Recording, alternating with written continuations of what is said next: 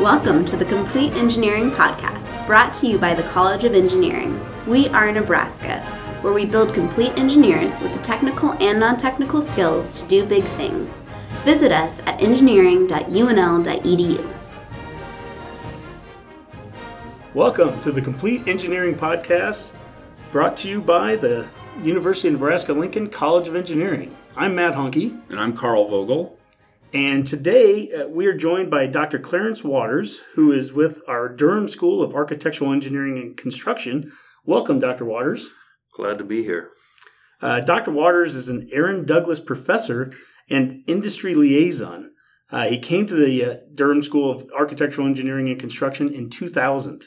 He has also earned many teaching awards, including the Architectural Engineering Institute's 2016 Outstanding Educator Award that is given to the nation's top educator in the field. And in addition to teaching and research, Dr. Waters is also the AE program's chief industry liaison and relates with a very vibrant architectural engineering industry in Omaha and nationally. It's been a key factor in the success of the program is that unique relationship.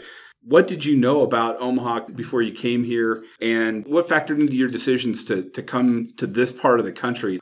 I came here actually for a short period of time, just one semester to teach a course. And I commuted from Kansas State, where I was on the faculty, and learned of the industry that was here and saw the opportunity just as architectural engineering was getting started. They offered me a job and I took it. And really, the reason I took it was because of the opportunity with this industry connection that is really amazing in Omaha. And what specifically about Omaha and maybe this part of the country makes this a great place for an architectural engineering program? We really have giants in the architectural engineering industry in Omaha. HDR, who just moved their world headquarters to Exarban Village, which is 2 blocks away from us in Omaha. They are the number one designer of healthcare facilities in the world. They're not in any way, shape, or form the only one. Leo A. Daly, a very large AE firm, third in the country in healthcare facilities, is in Omaha. Started in Omaha. DLR, also in Exarban Village, just blocks away from us, is the number one designer of K-12 educational facilities in the country. Other big firms, Alvine Engineering is an excellent engineering firm that just has engineers, not their own architects, so they're working for architects all over the world. And so that's what makes Omaha unique, is that center really that's found no place else in the world. I'm convinced there's not a better place in the world for architectural engineering. If that sounds a little strange for the listeners, our College of Engineering here, we are located in both Lincoln and in Omaha, and we have a wonderful facility on the Scott campus, the south campus of the University of Nebraska, Omaha. And that Exarban area, that's just sprouted up in the last really 10 years. If you haven't been down there, it's amazing now. It is, and it all used to be a horse track, and the building where we are was the first building in that area, and now it's just exploded. HDR's world headquarters, DLR, Olson and Associates, the Kiewit Building Group are all right there, and the interaction that we have with them is really amazing. Is there a monetary value that we can put on the input that these industry professionals and alumni provide the students? I mean, how unique and how important is that to have those people literally a doorstep away, just a block away? I teach a course that's a capstone course in the master's degree, 5-year program. We call it Team Design. The technical name is Interdisciplinary Team Design Project. And in that course, we put the students in teams of 8 to 10 students, and we give them mentors. And we also then have industry evaluators that are all over the country that evaluate the students' work. They present over Zoom, and their work is available electronically. So we have people all over the country that evaluate their work. But on the first day of class, and we'll have 30, 40 students in this class, and we'll have 60 professionals that mentor and evaluate them. And on the first day of class, always I require the students to calculate the actual contribution to that class. And so they calculate the number of volunteer hours, and then we use a standard engineering hourly rate, $100, $125 an hour, which is what these professionals bill their time at. And every year it comes out to be close to right around $250,000. So that's an example just from this one class. There are thousands of other hours that are volunteered, but that's the only actual number that I have. But it's very significant. And that class won the NCEES Grand Prize in 2016 for the best capstone in the country for bringing industry to students. That's amazing.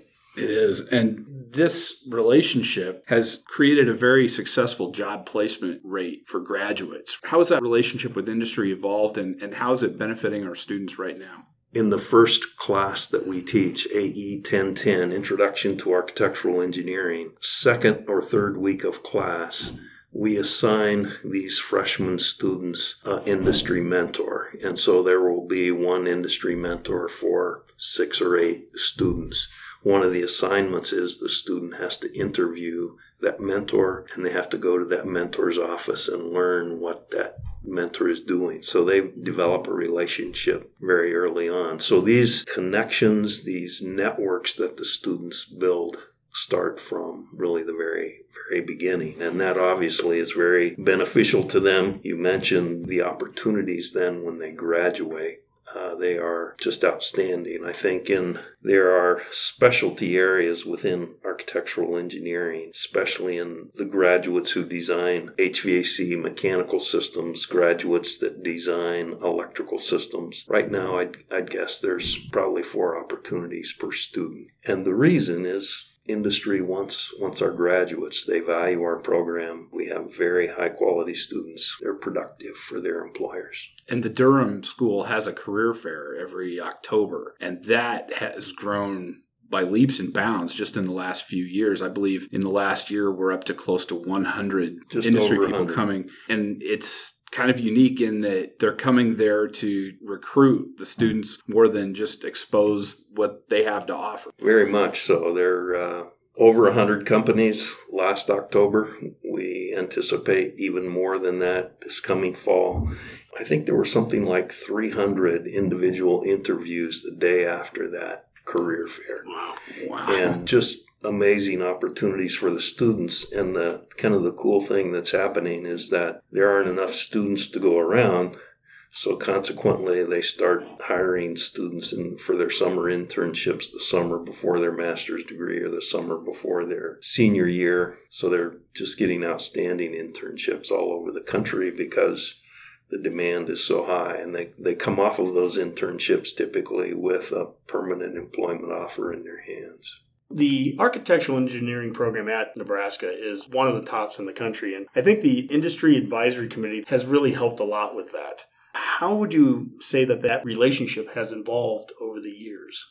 The Architectural Engineering Advisory Committee has been a critical component, really, of the architectural engineering from the beginning. We graduated our first students in 2003, and an advisory committee was in place prior to that, and around that time became more formal. And so it's 14 members. They serve for 3-year terms. Half are kind of local in the different disciplines, and the other half are really industry leaders from all over the country. They really have been a critical component to the evaluation of our program, and they are the ones that we obviously tap in for volunteers and all of those things. But they come and meet with us twice a year for a full day. They meet with our freshman students. They meet with our MAEs as they graduate.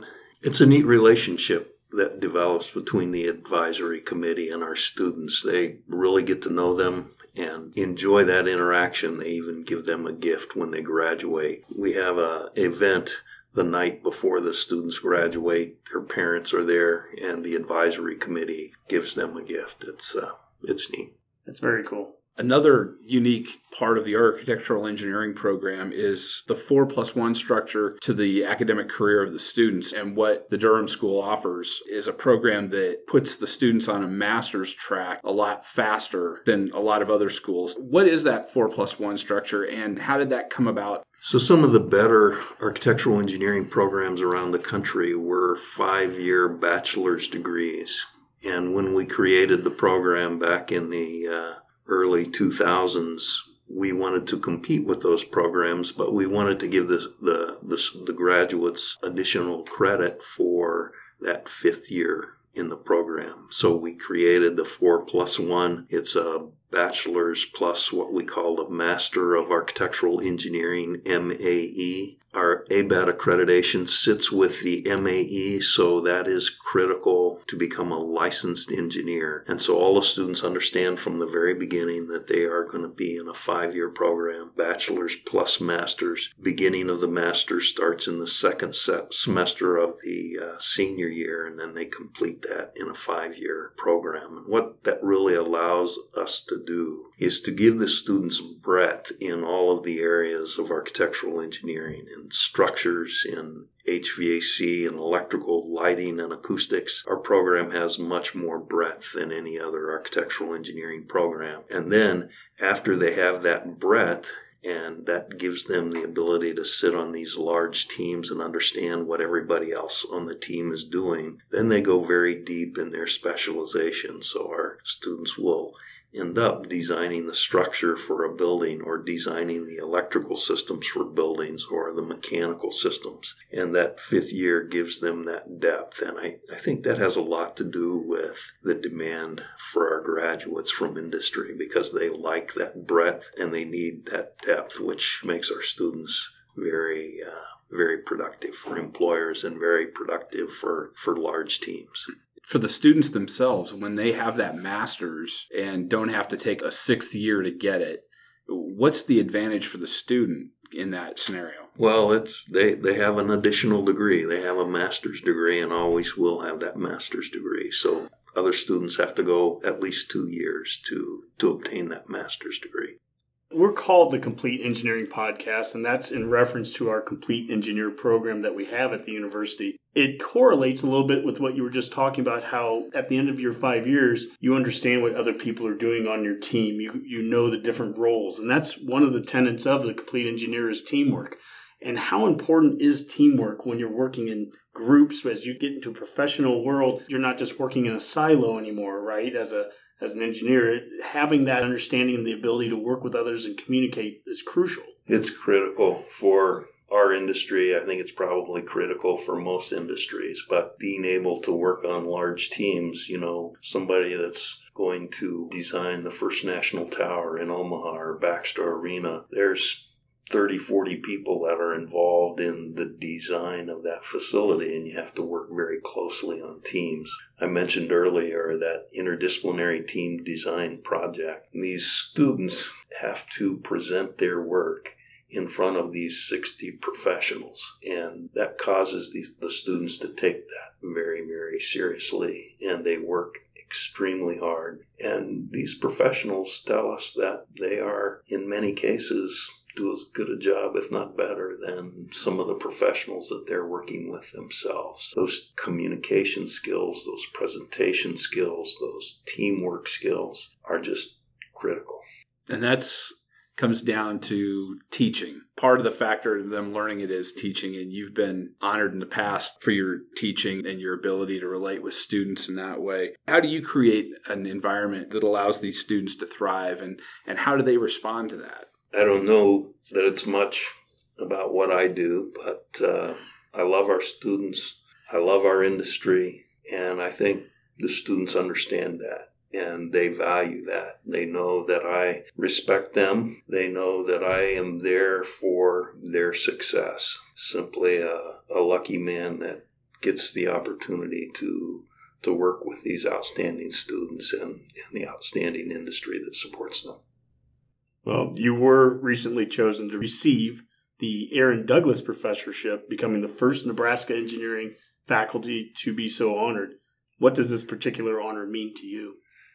I'm very humbled by that award and greatly appreciate the work that Dean Lance Perez and the director of the Durham School, Jay Puckett, put into giving me that award. Aaron Douglas is a Black artist who was born and raised just a few miles from where I was born and raised in Kansas. And so he was a graduate of the University of Nebraska, and I'm very honored to be named that professor, and I'm a lucky man. I enjoy very much what I do, and don't tell the dean, but I'd probably do it even if he didn't pay me. Well, congratulations on it. Thank you.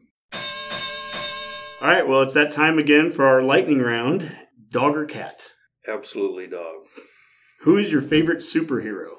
I suppose Iron Man. Favorite tailgating food? Brats. Have you ever used a slide rule? Absolutely, I did. First video game you owned? That I owned. I don't know that I've ever owned one, but I used to play, what's that one where the thing goes around and eats the little balls? Pac-Man. Pac-Man, yeah. Pac-Man, yeah. Favorite musical genre?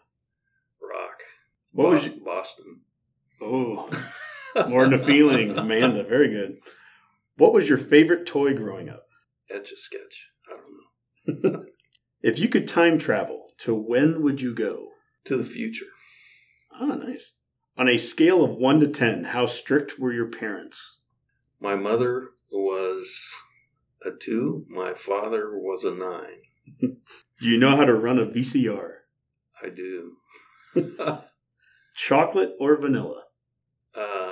Vanilla with chocolate on top. Ah, nice. Saturday or Sunday? Sunday. What's your pet peeve? Cats. That explains the answer on number 1. Pancakes or waffles? Pancakes. And last but not least, Herbie Husker or Little Red? I'm a K-State fan, sorry. Well, that's all right. We'll allow that. But we do want to thank you, Dr. Waters, for taking your time today and joining us. You can catch the Complete Engineering Podcast on Stitcher, Google Play, and iTunes. Thank you for listening to the Complete Engineering Podcast. For more information, visit us at engineering.unl.edu.